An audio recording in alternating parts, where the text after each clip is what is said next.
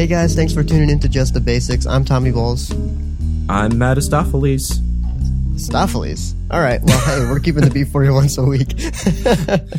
We're talking philosophy. We're talking philosophy. Oh, gosh. I guess we kind of are. So this is kind of a one-off episode. Last week we finished up our music theory series. So this time we're going to do something. I almost said something that I hate when people say on podcasts and YouTube channels. I hate when people say, this week we're going to do something different. Well, of course it's something different. We didn't talk about this topic last week, so sorry for that. But I guess we're doing something different this week. Joke's on you, people. We're talking about form and dynamics again. Dun, dun, dun. We're going even deeper. We're going to go through all of our points just again because it's very important that you learn these things. And then we're going to open up the music theory textbook and read it word for word, very slowly, like a boring audiobook. Slow. It's our audition to get onto Audible. But we're not going to publish our own book on Audible. We just want to read other people's in a very boring way. I'm going to have my own version of Game of Thrones. Oh, gosh. Is it going to be Game of Drum Thrones or just regular Thrones? I judge you harshly. I deserve it for that one. Oh, gosh. Well, this week we're going to talk about what it's like being a quote-unquote pro player on a worship team. If you guys haven't noticed already, we come from a church background, both of us, and so we've played in a lot of worship teams. We're both currently playing in them. It's something that is very near and dear to our hearts, but also something that we've struggled with and had to learn a lot and grow up a little bit throughout the process of it. Mm-hmm. And it's not always easy, especially when you take music as seriously as we do, to sit in those environments, but it's very important. And so we've got 8 points for you that will hopefully help you through that journey as well. Yeah. Back in high school is when I started playing for church groups. If you go back all the way to episode 1, I talk about that and how that's where I started. And when I went to college, I was a worship major, and that was my plan until I decided that I cared more about going into the depths of learning about music and becoming a true professional performing musician instead of a worship minister in some way. So I've kind of gone through all of the steps that it took to get to the worship leadership side of things and deciding that that specifically wasn't for me, and then focused completely on my playing for a long time. And I wasn't really playing in worship teams. I was all grumpy and judgmental about it and all stiffy in the nose and such. And nowadays I do play for my church's worship team, and worship music isn't not my favorite. I've mentioned it before. It's not exactly what I enjoy playing in any way whatsoever. So these are points that are not only to help you, but they really are kind of notes to myself as well. These are the things that I think about when I start to feel discouraged and bored of the worship music, to get into the proper mindset. Right. Yeah. And I get the same way sometimes. Like, I remember one time, I can't remember what song we were playing, but there was a big old C sharp minor chord, and the guitar player was playing like a little funk thing, like a da da da da da da da da, and I was like, oh yes. And so I just let this big fill rip, and I was super excited about it. I thought I did the awesome thing. And the worship leader looked at me afterwards. He was like, hey, just so you don't play it so funky. We need to tone it down a little bit. And I'm like, what? I like, and that was the first time I remember being told that I was overplaying. And I was like, oh gosh. And it really made me think a lot. And, it really, I was young when that happened to me. I was probably a senior in high school, maybe a junior. And so me being at that point of life where, you're easily offended at that point of life, I was offended by it. And I shouldn't have been, because he didn't say it in a mean way. But it really made me do some thinking and some digging, and I didn't really want to play in worship teams anymore because I felt like that they wouldn't appreciate what I brought to the table. Not just because I thought I was better than them, because I certainly didn't think that. because there were some really skilled musicians on the team. But as far as the type of stuff that I liked, I was like, man, this maybe not for me.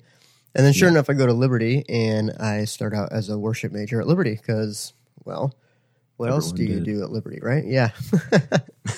I wanted to be a jazz studies major, but Liberty had told me that they were going to have that program within the next 2 years. And I went there hoping that they were telling me the truth. Turned out they were, but I probably should not.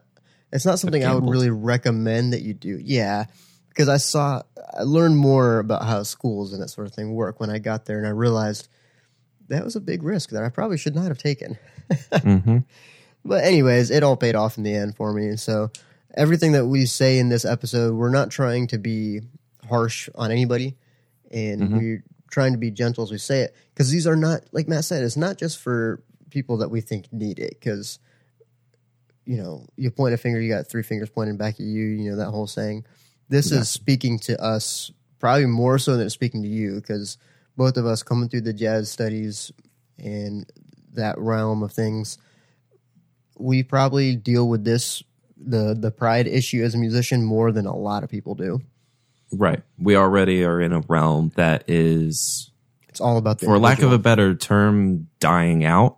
So we're kind of desperately struggling for air in our realm in the first place, even though when we are playing in a worship setting, which you could say is more popular than jazz music is right now, we're taking a major step down in almost every musical regard.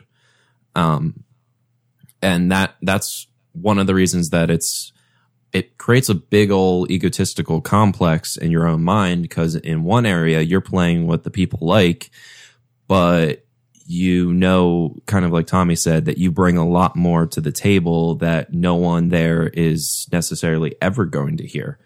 And right. And if they heard it, they might not appreciate it. Right, exactly. They might be offended by it. And then you're like, but this is good music. This is what I can really do. And they're like, no, it's not. I want that good old simple 1-4-6-5 progressions. And that's what they want to hear. And that's what they care about. So, like I said, these are points for ourselves and for anyone that's going into a worship team. Because I think that as much as this is directed toward trained musicians that are playing down, for lack of a better term, it also applies to those of you that might be entering into a worship team and think that you play pro. These still can help you. It gives you the correct mindset for as you grow as a worship musician, and it can really help, because you might not play where we are right now necessarily, but you might have a similar mindset, the same kind of ego complex of knowing that your music tastes are above the level that is required for worship music, and you wish you could apply that, but you can't, and blah, blah, blah, and everyone around you doesn't understand that, things like that. So as you grow, these will help you to be able to fit into that more without all the drama that comes with being a jerk about it. Right. Yeah, it's a little bit of a challenge, but let's go ahead and get into the list. So I'll start. We'll go every one. Other one, Matt. I'll do the first one, and then you can do after that. So the point number 8 is pay attention to the lyrics. Now, Matt wrote a nice little blurb about this. I'll just say from my experience, this is vital, because I tend to. I mean, if you get nothing else on this list, well, this is probably might be the second most important point on this list. I mean, this is, coming from a jazz background, and Matt, I know you 100% will relate with me on this. I don't care about the words of songs for the most part, because we're not listening to lyrics all the time. Now, when we do, they are important. Well, I mean, like Take the A Train the lyrics really aren't that important, or It Don't Mean a Thing If It Ain't Got the Swing. That really doesn't mean anything.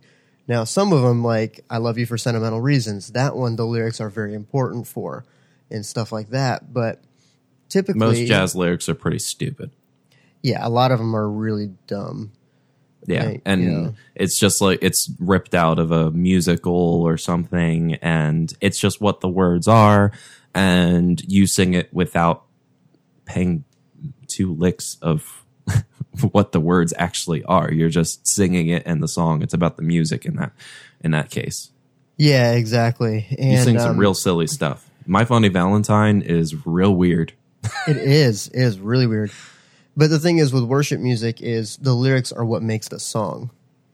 You know, if you don't have the lyrics, the song doesn't mean anything.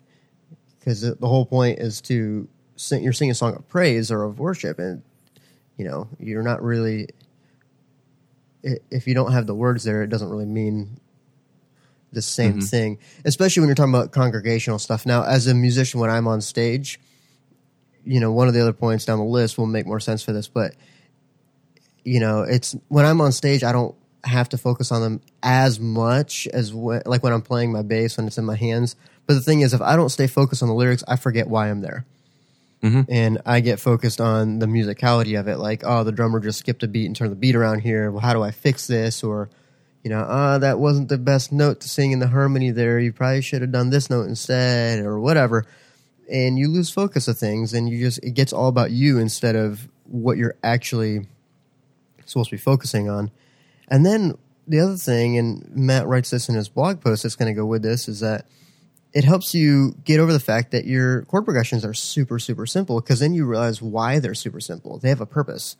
You're going 1, 6, 4, 5, 1, or 1, 4, 5, 6, or whatever it is, repeated over and over again for a reason. And that's because the music is not the important part here. It's the words. It's what you're trying to say in your song that really makes it. So if you spend too much time thinking about what note you're going to play or what chord it is and everything, it's kind of defeats the purpose of it. Right. And the lyrical context can help you creatively. Sometimes a song will literally build in the lyrics. So say You're Beautiful by Phil Wickham. It's a pretty song. It's sung like a hymn, meaning it's, well, like form last week, it's hymn form. So A. It just goes right down the line. And the lyrics literally intensify as the song goes on. Right. So do the dynamics. And so you can connect creatively to the lyrics and the context of what that might be for the pastor's sermon and how the worship leader is leading the congregation. And musically, it might not do much of anything, but if you take the context of what is being sung, it can charge the creativity of what you're playing, and you can connect to it a little better, which will make it a better experience for you if you just are kind of, you know, bored of there not really being much musically. And part of what I wrote about for the blog side of things is comparing it to when my students, who are a lot of little kids, they will write a song, quote unquote, and by any critical standard, they're terrible. They're not good. They don't make any sense. They're random notes. There's no form to be spoken of.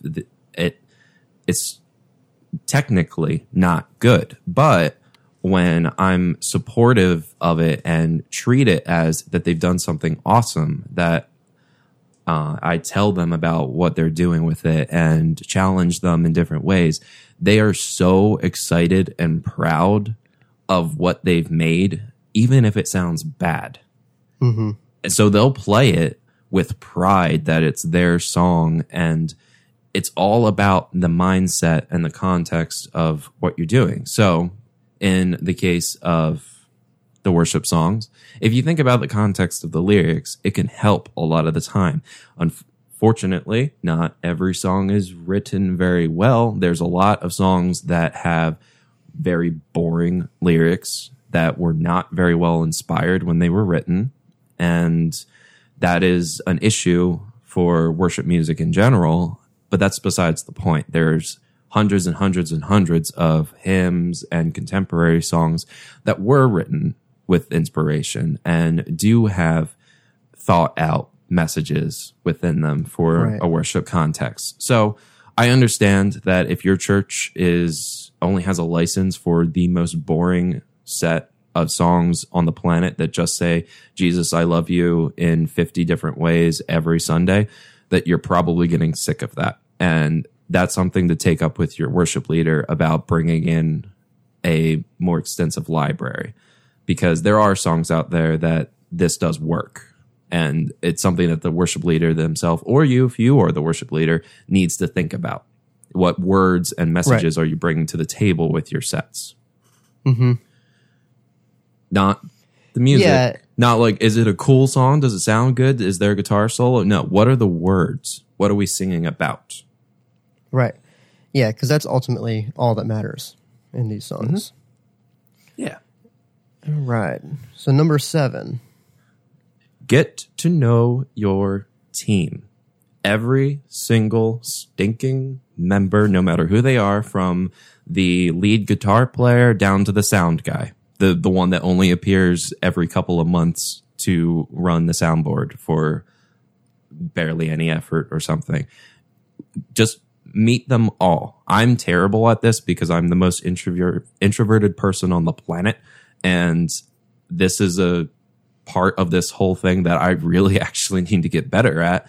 But if you don't know who you're playing with and just kind of write them off as volunteers or anything like that, how do you know that they're not necessarily in the exact same situation and are just uninspired and not putting forth the effort that they really can?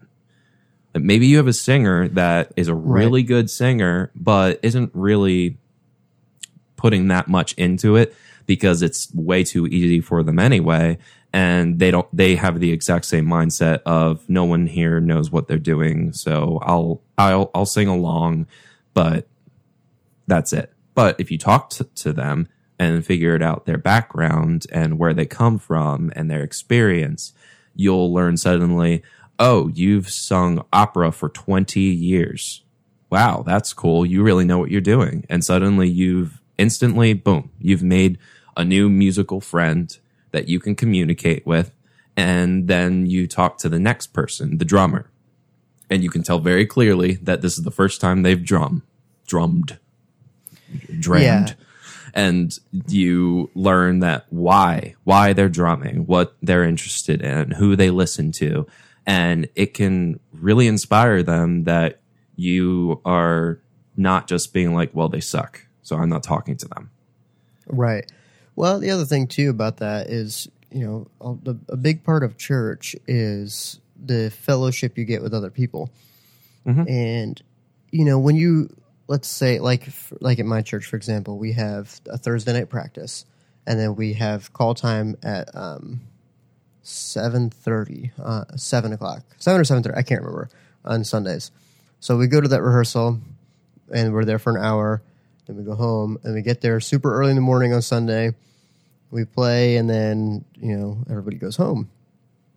Well, when the weeks that you're playing, it's really hard to just sit down and talk to people because you got a million things on your mind. You're, is my guitar tuned up? Are my headphones working? Do I know what song is next? When do I need to be ready to go up? And unless you fellowship with the other people that are also playing music with you, it can be really hard. The other thing to think about, too, is that you automatically have something in common with these people. So it's not hard to break the ice. You say, oh, hey, nice guitar. Hey, ice broken. Now you have a friend. It's really important, and it makes your team a lot better, especially if it's a small church. But big churches, too, it's good to have a couple friends there. Otherwise, you just get... You can't do life alone, and church is the best way to find, in my opinion, church is the best way to find people that think similar to you, that believe similar things to you, that you can actually relate to and have as lifelong friends to help you get to where you want to be in life. Mm-hmm.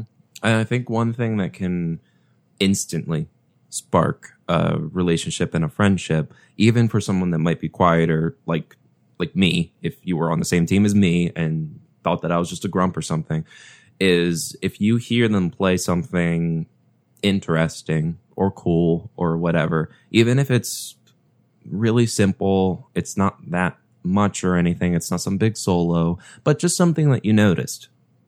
Mention it. Say that, hey, good job with that. That sounded really cool. Nice, whatever it might be. People, especially in the creative realm, they will treasure that for days. That you complimented, you noticed that little thing and complimented it, even if they didn't mean to do it necessarily. They will remember that, and they will connect you with someone that heard what they are doing and appreciated it. And I'm not saying this as like a scheme of getting everyone on your good side or something. I'm saying it's a way to break the ice with someone and encourage them, especially someone that's more shy, because they need that. They probably feel like the sound guy is turning them down so that no one can actually hear them. And sometimes it is true. Sometimes that's true. Sometimes it is. And sometimes that's the place that person needs to be. And not that they need to be silenced, that it's for their own spiritual good, that they're in the team, that they're participating, even if no one can actually hear them. Right. Because they don't have the actual talent. And if people could hear them, everything would fall apart. So it might sound really brutal, but it sometimes really is for the best of that person, that is what they need to worship. So getting to know your team, because you are a team of worship leaders, not just the worship leader. You all are worship leaders to whatever extent you participate. It's very important that you really are a team and that you play together and that you enjoy each other's company. And here's the brutal point of this one. If you really are this pro musician that is so bored with this worship music because it's too easy, that gives you zero excuses not to socialize with the people around you, because that means you don't need that time to set up and be worrying about what is in the music and what's the set, what order it is, all those things. Now you're just making excuses that in the first place, with having your bad attitude, you contradict yourself. So if it really is that easy for you, then maybe spend a little bit of time not worrying about those things and talking to the people around you and enjoying yourself with them and letting the music be easy. Just let it be easy. It's going to be easy. Let it be that way. You're making it harder for yourself with a bad attitude. Yeah, like worship music is intentionally easier than other styles. If you really think that these guys if you really think these guys like a Lincoln Brewster or Chris Tomlin can't play better than what they do on the records, you're crazy. Because I guarantee, they've been doing this their whole lives. I guarantee they can hit notes and they can play stuff that you wouldn't have guessed that they could do. Probably. But they don't do it for Brewster. a reason. Well, yeah, especially Lincoln Brewster. But even a guy like a Chris Tomlin, I bet you he's a lot more skilled than some of his albums sound like. Probably. Just because how do you do it for that long and not get a higher level of skill than that? And it's not because, and he doesn't keep things simple on his records just because he has to, but because that's the desire you're going for. Because it's not just about the individual; it's about the group being able to worship together. Excuse me. So number 6 then is similar to that. So we called this one "Speak Their Language." What we mean by this one is, remember we were talking about, why is music theory important? Being able to communicate with the rest of your band. Well, this is kind of what we're talking about here. So you don't want to just go in assuming everybody knows everything that you do, especially if you're some college level guy with a master's in music theory. You don't want to just talk as if everybody has that same level of skill and knowledge. You also don't want to talk down to people either. So part of getting to know your team is understanding, okay, how do I communicate with these people in a way that actually makes sense about the music side of things? And you don't want to act like you're better than them because you know something that they don't. Because at one point, you didn't know what everybody else knows. And I feel like what we're doing a lot of this is we're talking as if there's some really skilled guy and then nobody else knows what they're talking about, which is not always the case. But it's commonly the case, but not always. So even if it's not the case and you have other people that are super skilled and know all the stuff that you do, make sure that you are taking advantage of that too. So if you all know how to talk form and how to talk theory, and you know what the dominant 7 sharp 9 chord is and how you want to use it, well, then make sure you're taking advantage of that so you can really have something special to present to the Lord and to share with the congregation. Right. You can use the theory terminology, like all that we've talked about for several weeks now. You can integrate this into this context, and you should, because now you can understand it, and it will help you in all forms of music, including this, the simplest music that pretty much is. And when you decide to speak in this language, if you don't simplify it to someone that doesn't understand this, that didn't listen to our episodes, that didn't have a theory class, that never actually took lessons, they just self-taught themselves on the piano to play triads, then you're just talking way over their head and you're just wasting time, frankly. That's all you're doing, is you're wasting time, and you're speaking Japanese to someone that speaks only English and knows nothing of what you're saying. So instead of wasting that time, find a way to dumb it down or keep your mouth shut, pretty much. If you can't say something that they understand, then just shut up. It doesn't matter that much. It really doesn't. I learned that when I was in kindergarten. Right. If you can't say something, I say nothing. Don't say anything at all. And that really does apply to this. If you don't make any sense to them, then why bother saying it at all? And you don't have to get frustrated by this. So if you don't know how to teach them this thing, and always remember, does it matter that they understand this? Are you trying to teach them about extensions when the song doesn't even have them because you wanted to show off your knowledge about harmony? Because if that's the case, you're the butthead. You're the one that's just wasting people's time, just trying to show off, and there's no reason for you to be speaking, and please just shut up and play. And come on. You have to say things in a way that people will be able to make sense of it, and that you are a team player, that you support other people. And if you're the worship leader and you understand music theory, then I feel you do have a level of responsibility to educate people that come through, like the volunteers that come through. You can teach them about this stuff, and you can even preface when they join that they will learn when they're in the worship team. That's an awesome thing to do. A lot of the time, a worship team only ever serves the purpose of leading the worship in the church service. But you can also have it be slightly educational, where bit by bit, you just give little tidbits to your team and they learn more and more about music, which will only increase the efficiency of rehearsals. It'll take things to the next level. It'll make it will seriously cut down on the time of your rehearsals because you won't have to talk so much. So it's only benefits. I've got a great idea. They should just send them our podcast. Yeah. If your worship leader doesn't know what you're saying when you talk about a dominant seven for some reason, then send him our podcast. There you go. And then he or she can send that podcast to everyone else in your team. Now you all speak the same language. Ta-da! Now you all know Japanese. Oh gosh. So moving on to our next point here. Never,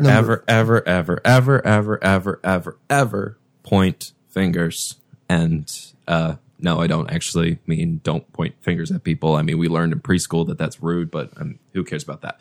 What I mean is don't start playing the blame game and talking behind people's backs and things like that. Basically, especially during a rehearsal or things like that, actually calling people out for their mistakes or what you perceive as their mistakes and acting like a know-it-all and talking people down, that destroys literally everything about it. It destroys the team, it destroys the music, it destroys everyone's attitude, and it destroys the whole purpose of the thing, which is worship.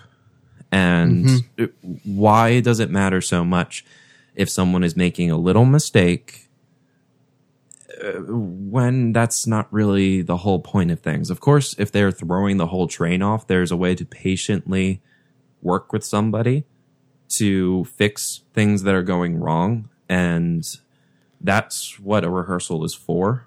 Right. But I have encountered people that they are perfectionists from the first time something is played, and they do nothing with their own playing. And unfortunately, the people that I am remembering don't exactly hold their own. And it's more so that they just want to point fingers at what other people are doing wrong, that in reality, it's their own playing that's messing people up. Right. And, I can see that. And like we said, when you're pointing a finger, you got a bunch pointing back at you. So what the way I think is best to handle this is to think about what you were doing. What is messing them up? Is it what is the mistake? What might be messing them up? And is it you? Is it something else that's messing them up that can be fixed? Is it really their mistake, or is it something else? Yeah, could it be a problem with the in-ear monitors? Do they not have the click loud enough if you guys are using click tracks? Or, is somebody playing a fill in the wrong spot that's making it sound like the entrance isn't there? Right. Or whatever. Basically, don't treat mistakes as mistakes. Right, exactly. Don't treat them like they did something wrong. Yeah, a mistake is simply a mistake. It's not like you're purposely trying to mess everybody up, and you got to understand that. Now, thankfully, I've never experienced firsthand anybody in the group pointing fingers and accusing each other of anything in person. I know I have dealt with my own attitude issues in private where I've been grumbly and complaining about, they did this, and it was so messed up, and that wasn't right, yada, yada, yada. Mm-hmm. And I've dealt with that on a personal level, but I've never seen it in an actual whole group. So thankfully, that's been something I haven't had to deal with. But I know it happens, and it's just something.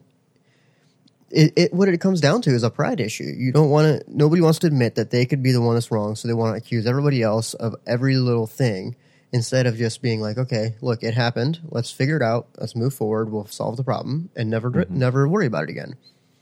Yeah, and this is definitely an issue for those of us that have training and are speaking to volunteers or just people without training that are passionate about it and talking down to them. That you never want to talk down. Always talk up. Always treat people kind of like they're above you, even if they're not. Like I always talk to my students like they are amazing. Right. They are years and years and years away from catching up to me. But I treat them like they are doing amazing things because they are. They're learning about music. Right. It's just like the way that you talk to your spouse. You don't want to ever tell your spouse that she is a terrible person because she made this mistake and it's horrible. You want to be like, well, hey, honey, I know this happened. This is how I felt about it. Let's move on. If you talk about it from how you felt instead of saying you did this wrong, say, I felt like that might not have been quite right. Why don't we try this instead? You might be, in your mind, you might be saying, you did this wrong, but externally you're not, and you can kind of smooth things over, and you can get better results without blowing the whole thing up. Yeah. Anytime you correct a mistake, try to focus a lot on how to do it properly instead of what they did wrong. Exactly. And when you explain it, don't say like, you did this and that's wrong, you dumb. Do it this way. No. Just say that, hey, I think I heard this here and we should probably do this. It'll make it easier on yourself. That is my coined term as a teacher, as a band member. You're making it too hard on yourself. Because a lot of the time, a mistake is somebody that isn't interpreting a spot properly, and they are literally making it too hard on themselves. And it's much easier to do it the right way. So that is usually what I say is like, you're making this tricky on yourself. Right. Here, make it easy this way. Whether it's a guitar fingering for a chord, whether it's a way someone is singing something. Usually the way to do it right is the easiest way anyway. So you approach it that way, that basically treat them like you're putting a lot of effort in here, and I appreciate that.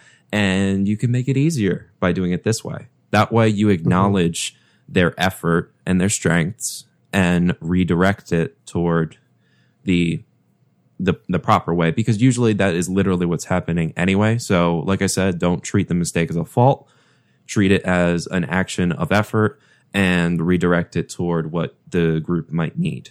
And I think that also is, for a leader, you have to focus on the strengths of your team and nurture the weaknesses, but don't treat the weaknesses as faults. So Correct. if your team struggles a lot with the form or something like that, don't obsess over that. Instead, focus on the fact that your team is really good at dynamics or really good at groove or whatever it might be. Focus on the good things and work on the weaknesses almost secretly. Right. Because you can train people without them knowing. Yeah, in a way, yeah.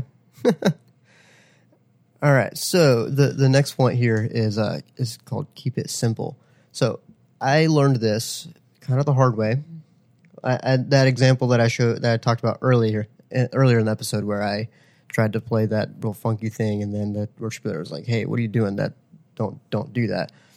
That's one way that I learned it, but I learned it another way too, and I learned this from somebody that is a pro beyond all pros. The dude makes me look like a terrible bass player in comparison, and that's Norm Stockton. I got to meet Norm Stockton when he came to Liberty, and I got to play for him in a little clinic he did. And I was talking to him, and he was sharing this story sharing about when he used to play with Lincoln Brewster. So for the longest time, Lincoln Brewster and Norm Stockton toured together. Everything that Lincoln Brewster did, Norm Stockton played on. So I don't know if you guys ever heard the song "Salvation Is Here," but it's probably the only worship song that I know of that has a real bass solo. And, it's not a complicated bass solo. I'm sure Norm Stockton can play it in his sleep. I mean, it's not hard to play, but it sounds really cool, and it sounds super complicated. And he said that every time he's done with a show, or if it plays set, and if they go out to meet people, he always gets questions about, man, I love the way you sounded on Salvation Here. Salvation Is Here. That song was so great. Such an awesome bass solo. How do you stand playing all the other ones where it's so simple? And his reaction, he said, is always kind of pretty much the same, where he's like, you know what? The simplicity doesn't make it bad. And the simplicity doesn't make it boring, because it's not about him. It's not about what he is playing at that moment. And he 100% truly believes that, and he's right. It's about the song as a whole. It's about the group as a whole. It's about glorifying God, not about how many notes can he play in a short period of time. Right.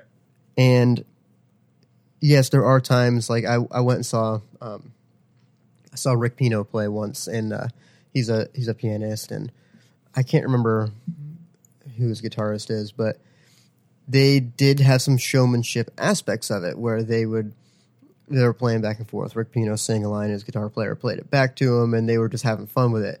But that wasn't what the whole point of the entire show as a whole was. They had that aspect in there, but it wasn't the entire thing. And they're also doing a concert where people are paying to go there. So people are going to show up to listen to him for an hour and a half or 2 hours. You better have something. He had to have something in there to break it up. He couldn't just play the normal songs the whole time. He had to do something. So basically, that whole long story point is to say, it's not about how fast you can play, how many notes you can play in a short period of time, how great you can make yourself look. That does not matter. It doesn't even matter in a jazz band setting. When Matt and I go out and play duo gigs, I'm not trying to outplay Matt, because if I do, what's going to happen is the wheels are going to fall off the bus, we're going to crash, and it's not going to go well. Because at that point, it's all about showmanship, about ourselves, not about the music, not about the final product.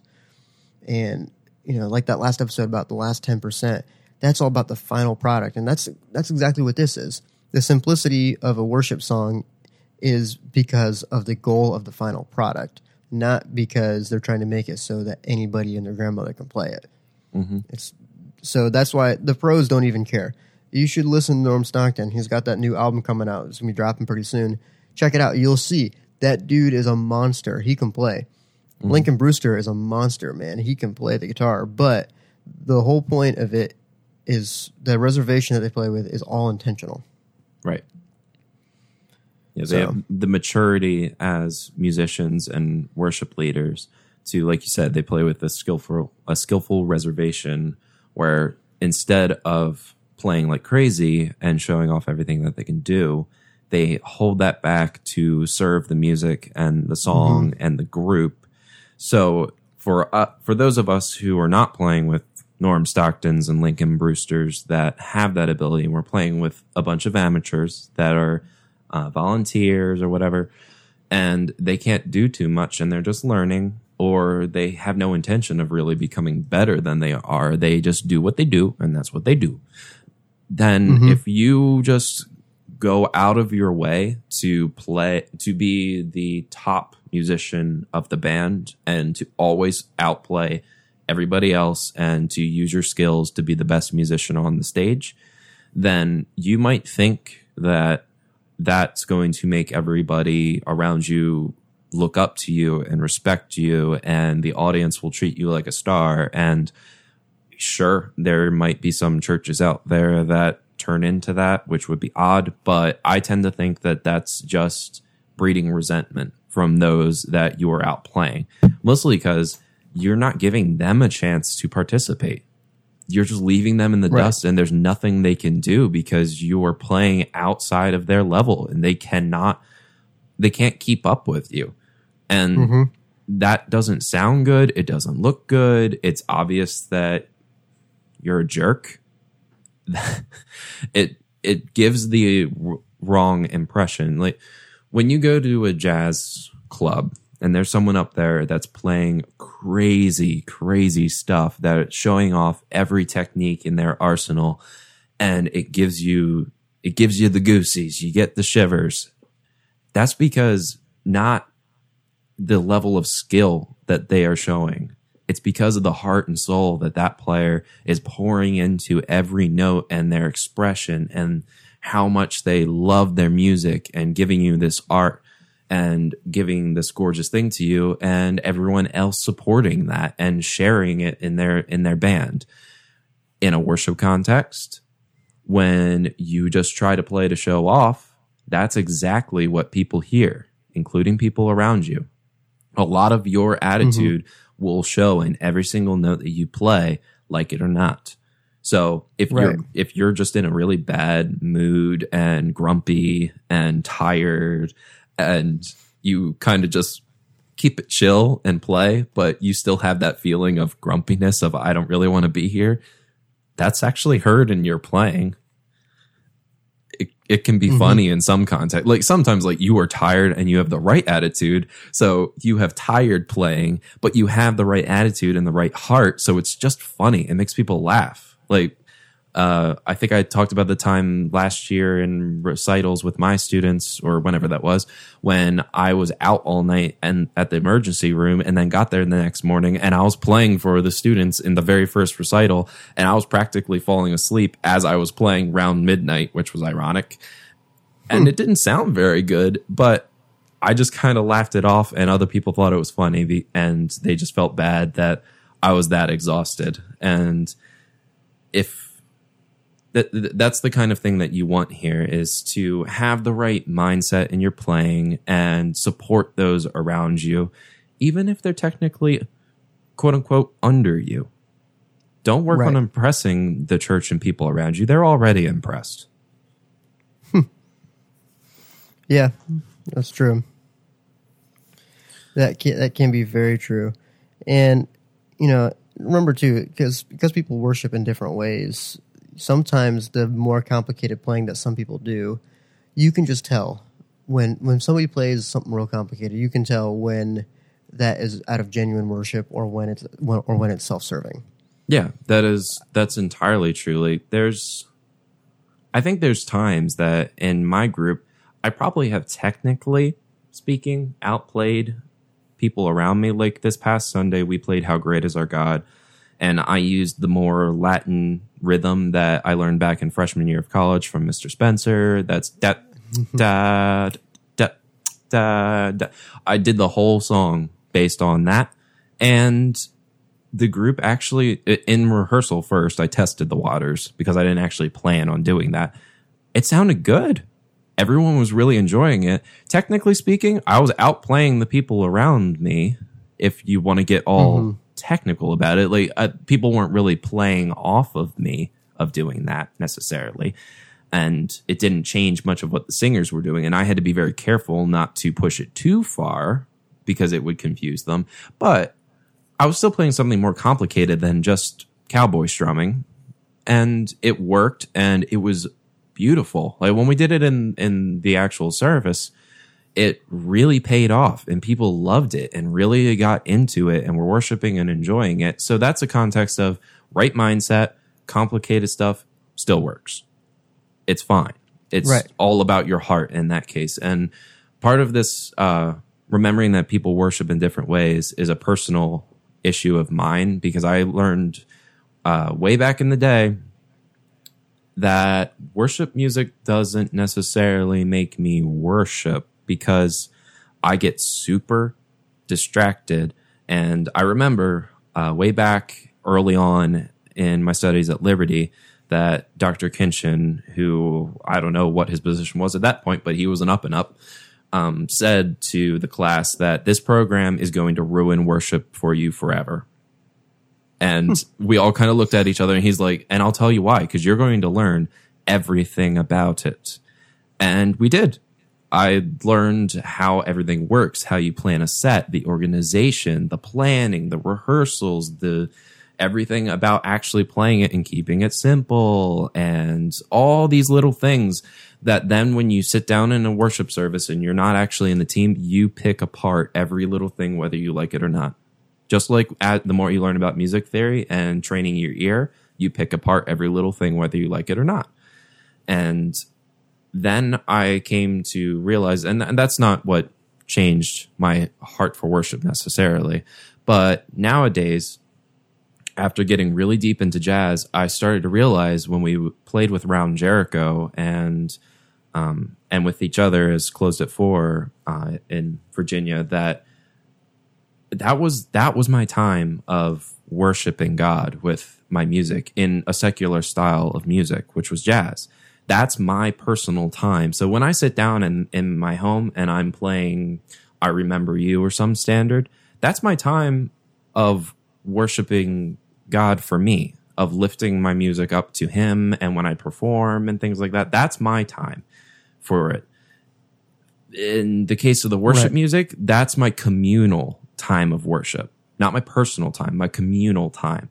And a lot of trained musicians try to force the two together, I think. So remember that when you're up there on the stage, that if you're not really feeling that this is my personal time of worship thing, well, maybe that's because you need to find your way of worship. Worship isn't always music. It really isn't.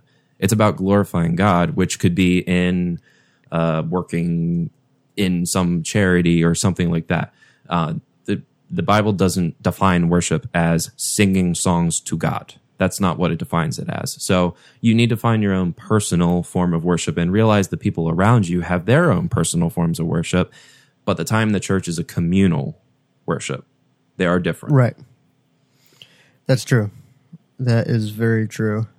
And the reason that I say that is it's not a judgmental thing. It's honestly just about, for those of you that might feel down and you might feel guilt about being in a congregation and struggling in that time to worship because of these things. Because I felt like the worst Christian human being on the planet because of it. And I thought that I was turning into a bad person and things like that. And then I realized, no, that's not what this is.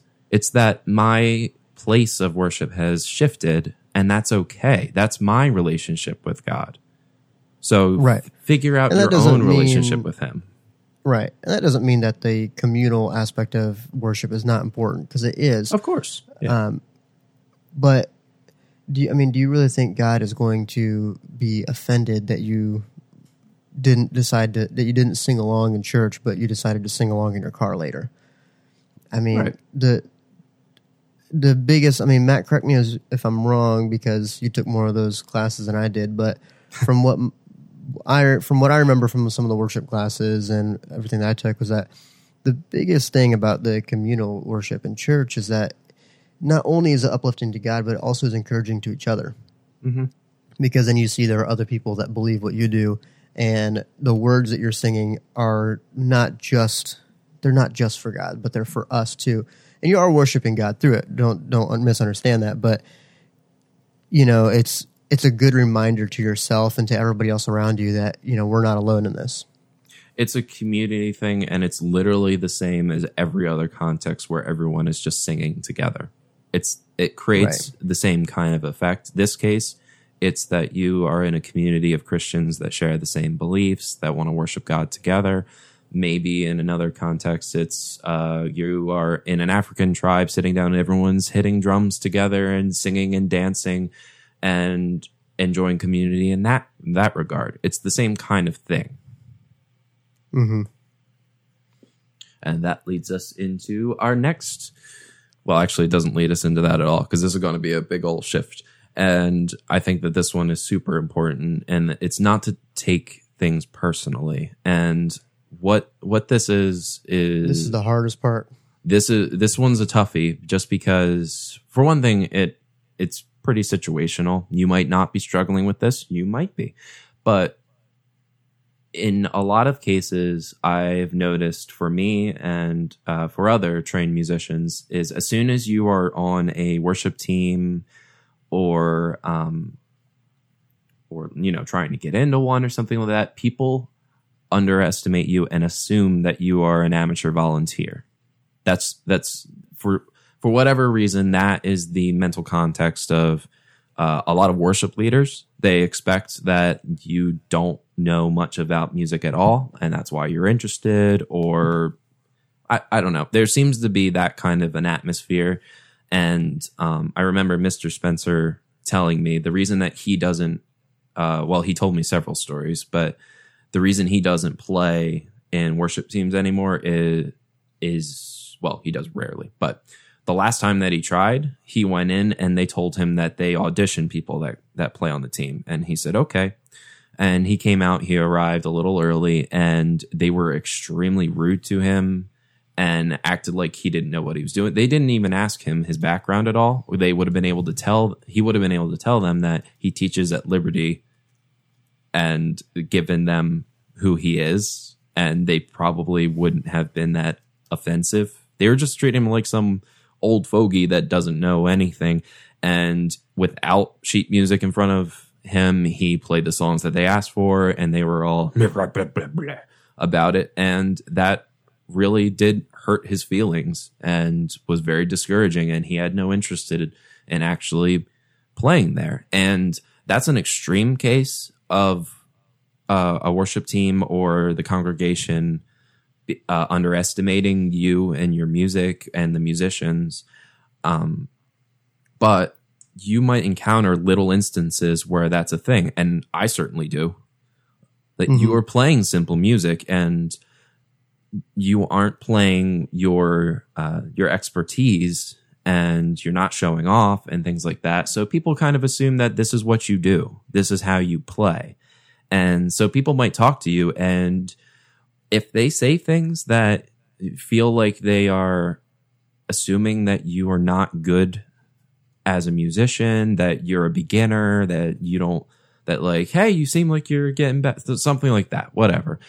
Try not to get offended. I would say to take it as a compliment, because that means you are properly playing simply. You are doing it right, because you are not overplaying people. You are playing within the context properly. And that's a positive way to think about it when you get people that pretty much challenge who you are. And then you have that desire to be like, all right, I'm going to call up my band and I'm going to show you what I can really do. And I'm going to bring your house down. Because that's what you feel like. Like, you've worked long, you've worked hard, you've been at this over a decade. You can play the daylights out of anything put in front of you. And then someone treats you like you just picked up your instrument. You want to punch them in the face. Like, this is who you are. You are a musician. And people talking down to you that are technically way below you and know nothing of you and where you come from and your level of play, and they can't play crap in the first place, it can really get to you and really offend you. And that's just not the right mindset to have. It really isn't. But I can understand in Mr. Spencer's case where he wouldn't want to play for those people because they were truly rude. So in that case, he had the right mindset of, I'm going to show you what I can do.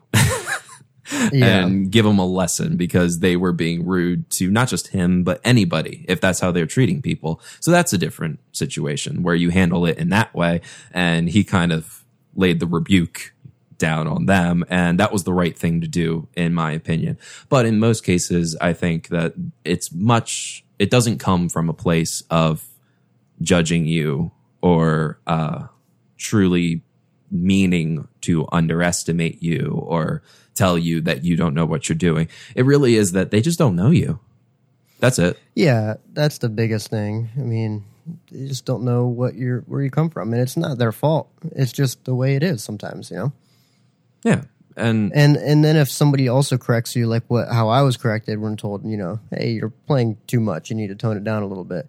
Don't get offended by that like I did. I mean, I was a stupid kid at the time. And looking back on it, it wouldn't have offended me today. I would have been like, oops. Yeah, I probably wasn't thinking, was I? But yeah. I get told that all the time in rehearsals. Like, we'll be playing something again at the end of rehearsal when there's extra time, and I just have a little bit of fun with it. And then sometimes they'll be like, you're not going to actually play it that way. I'll be like, no, I'm not. Like, I'll start playing something as a reggae just to be silly, and then I just kind of comfort them that, no, I'm not changing to playing it that way. Don't worry. I'm not really going to do that. Or I start to like solo while they're playing through something at the end, and not as like the whole group. Like, there's just a couple of us that are going over little things, and I'm just being silly and just having fun, because we are already confirmed. We know what we're doing. We're fine. And now we're just having a bit of fun. And then that's the time that if people say something like, are you really going to do that? Don't expect that, or don't assume that what they're saying is, that sounded bad. Like, why are you doing that? I hate that. Yeah. They're saying, I don't know if I can keep up with that. Or it's someone that is genuinely worried that you're trying to show off or something, and maybe they don't know you that well, whatever. There's all sorts of things that basically comes down to just be patient. Right. Or they're just thinking, it's stylistically really wrong. Let's not mess that up. Yeah. So, of course, said person could just know that you're not going to do that and just appreciate it and have fun. But, sometimes we get a little excited inside of the rehearsal and do something a little too much, and we need to tone it back. And they tell us that. And we say, okay, that's all. It's the same as if you're in a big band and you play the solo and you got way into it, and they're like, I don't really want to bring the whole band up to where you're playing. Could you tone it down? We want to keep this one a little darker, a little more mellow. And then you say, okay, director, I do what you say. Move on with your life. Because it's the conductor, and what they say goes. And it's the same thing here. If you're the leader, then you still need to be conscientious of that, and it's your responsibility to be aware of these things, and to realize what your responsibilities are and what you've committed to. So you might be a worship leader that can really play, like we said, like Chris Tomlin, like you might be able to play way beyond what you ever really do, and try not to let that get you down. Like, I think that it's very important that if you have that expertise of what you do on the side, that you find some solace in playing that. Find a way to play in that, but make sure it's in the proper place, that you let yourself get that stress out. Like, don't just shut down that because now you're a worship leader. So I don't play concert pianist stuff anymore. Now I just play hymns. That's all I play. I could play Beethoven's this or that, but I'm not going to do that anymore. And then over time you resent yourself and feel like you let yourself down or something. Don't do that to yourself. Let yourself find the outlets to play what you need to play, and then remember that this is a worship setting. Exactly.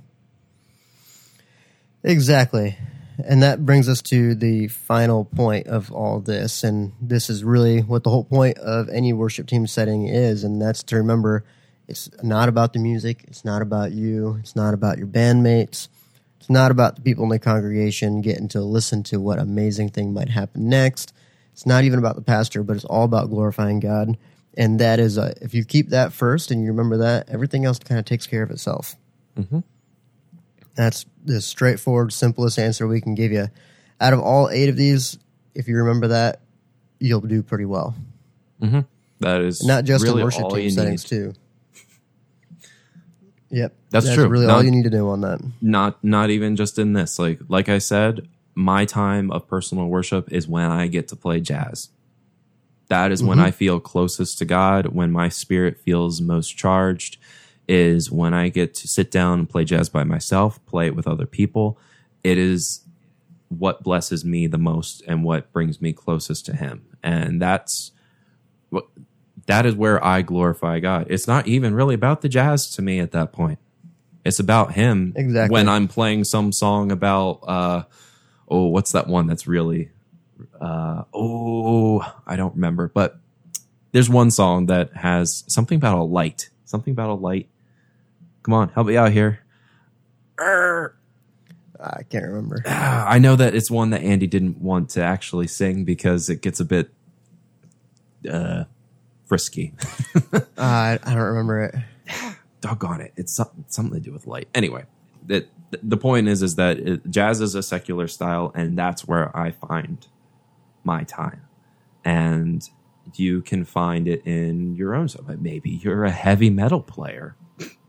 Maybe you play some August Burns Red kind of stuff where it is what your grandma says is the devil's music. And, well, in reality, it's actually where you worship God. Cool. Right. Yeah, exactly. There's no wrong way to do it. I mean, Scripture just talks about bringing a new song. It doesn't say it has to be a certain genre or a certain style. So, you could play all right, some guys. squee. Well, thank you for yes, squee. Well, thank you guys for listening to this episode. Hopefully, this was very helpful to you. Do you have any recommendations? Any recommendations? Oh man. Well, I guess you did talk about Norm Stockton, although you might have recommended him before. I've talked about Norm Stockton a bunch of times. I feel like for the context of this episode, the stuff that Norm Stockton and Lincoln Brewster did together. Mm-hmm. So stuff like the song "Salvation Is Here" from that record. I don't remember what record that is. Let me look it up real quick. Stuff like that is just, it's really good. It's very, for the context of this that we're talking about, it's great. It'll give you all you need to know. Or like just listen to Norm Stockton just talk about his experiences with that. Because he's got some stuff that you can find on YouTube of him talking, and he discusses kind of his opinions and how he felt about some of that stuff in some of his clinics. So Salvation Is Here, that album, that Lincoln Brewster album, is called Today Is the Day. Yeah. So that whole album, you got some amazing musicians on that album. And, you know, if you don't believe me, just check it out. And if you still don't believe me after that, keep digging. You'll find some amazing stuff that they've done. What about you? I would recommend the last album by David Crowder Band before they disbanded.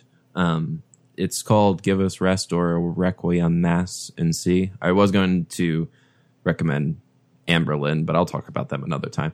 The David Crowder Band really does worship music, and they, I think really what they wanted to do was approach it in a unique and creative way of arranging. At least that's what it came off to me as, is that it was almost an experimental worship band. As much as their music ended up being played in worship services, the way that they recorded it and produced it, it definitely seemed like they were trying to do new things and take inspirations in different ways and do things in ways you wouldn't expect. So I would recommend that final album. There's a lot of stuff there, and it's just it's a good one to just put on and listen to and hear some interesting ways of playing worship music that you might not really expect to hear from like a Tomlin style album. Right. Okay, cool. I'll have to listen. I have not listened to that one, so I'll have to check that out. Some fun stuff on there. Different styles too. They go different ways. Right. Okay. I'll have to check that one out. All right, guys. Well, thank you so much again for listening to us. I know that we say that every week, but we really do mean it. And again, please share, like, comment, subscribe. Let us know what you think on iTunes. Leave us a review. I know iTunes is going away, so that'll be interesting. So on Apple Podcasts, leave us a review, or Spotify, or wherever it is that you listen, because those reviews really do help get our name out there so more people can hear our content that we have to deliver. And remember, again, this podcast is sponsored by you, so check out our Patreon page. It's patreon.com/justabasics. We are still running that promotion through June 30th, so you still have a little bit of time left to sign up and pledge to be a patron and to be able to get that get the new custom guitar pick with the new JTB logo on there. So if you like the show, please check it out. Anyways, we'll see you guys next week. See you later.